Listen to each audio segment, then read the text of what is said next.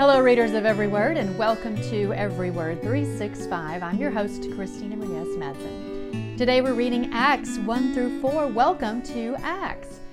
Is your life a wonder to those around you? Is there anything about your lifestyle, the way you use your time, spend your money, treat your family, love your neighbors, that causes others to sit up and take notice? Those are the first words in our first daily walk in the book of Acts. It goes on to talk about how there was no mistaking the first Christ followers as they first built the church. Have you ever thought about how radical their message would have been at the time? Sometimes I read this book and almost get mad at how resistant the Jewish people are. But in their defense, the teachings of Jesus' followers would have been seen as crazy at the time because they didn't have the New Testament to read like we do now. So believers really would have needed some extreme God-given faith, something very supernatural and not seen as normal at the time. How do you think you would have responded to this man that once persecuted Christians and agreed with killing Stephen when he suddenly started preaching about Jesus? Now I'm talking about Saul, of course, who became Paul. I'd love to say that I'd be all in right away, but knowing how skeptical I am, I think I would definitely have had my doubts. If God can use someone that was once so full of hate, imagine what he can do with you. Here's more on Acts from Got Questions. Again, I love to share this as a resource because I know that it is biblical based and I know that it has great information, and that's why I share so much from gotquestions.org. With regard to the author, the book of Acts does not specifically identify its author. From Luke 1 through 4, and Acts 1 through 3, it is clear that the same author wrote both Luke and Acts. The tradition from the earliest days of the church has been that Luke, a companion of the Apostle Paul, wrote both Luke and Acts. And of course, we learned more about Luke when we read through his gospel. As for the date of writing, the book of Acts was likely written between 61 and 64 AD. Remember, a lot of this we don't know for sure, but this is what the scholars and theologians have discovered over time. As for the purpose of the writing, the book of Acts was written to provide a history of the early church. The emphasis of the book is the importance of the day of Pentecost and being empowered to be effective witnesses for Jesus Christ.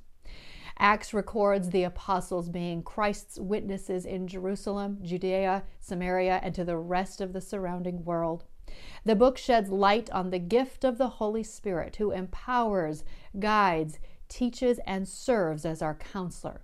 Reading the book of Acts, we are enlightened and encouraged by the many miracles that were being performed during this time by the disciples Peter, John, and Paul. The book of Acts emphasizes the importance of obedience to God's word and the transformation that occurs as a result of knowing Christ. There are also many references to those that rejected the truth that the disciples preached about the Lord Jesus Christ. The lust for power, greed, and many other vices of the devil are evidenced in the book of Acts. And of course, I'll be attaching a link to the gotquestions.org article that we are reading from. I'm also going to attach some more information on what is the meaning and importance of the ascension of Jesus Christ. You may have heard this before, but I'm curious to know what you thought of reading every word of this story. And then we read about Matthias, and so I'm attaching a link about who was Matthias in the Bible. And if we have any Methodists with us, I know that the day of Pentecost is highly celebrated in your denomination, and I learned a lot about that in a link at Got Questions called What is the Day of Pentecost? So I'm including that as well. For Jesus is the one referred to in the scriptures where it says, "The stone that you builders rejected has now become the cornerstone. There is salvation in no one else. God has given no other name under heaven by which we must be saved." That is, of course, in Acts 4:11 through 12. So I'm including a link that says, what does it mean that Jesus Christ is the cornerstone? You might hear that word in hymns, in Psalms.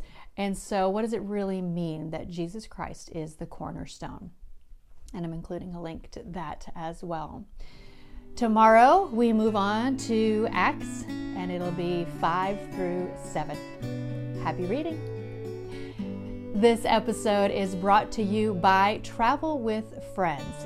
Now, Travel with Friends is known as the best Christian travel company with their excellent customer service, flexible reservations, and customizable all-inclusive tours.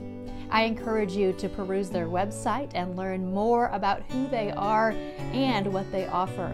It's one thing to read every word of the Bible, but imagine getting to see those words come to life. Find out more information in the description of this podcast, where I've included a link to more about Travel with Friends.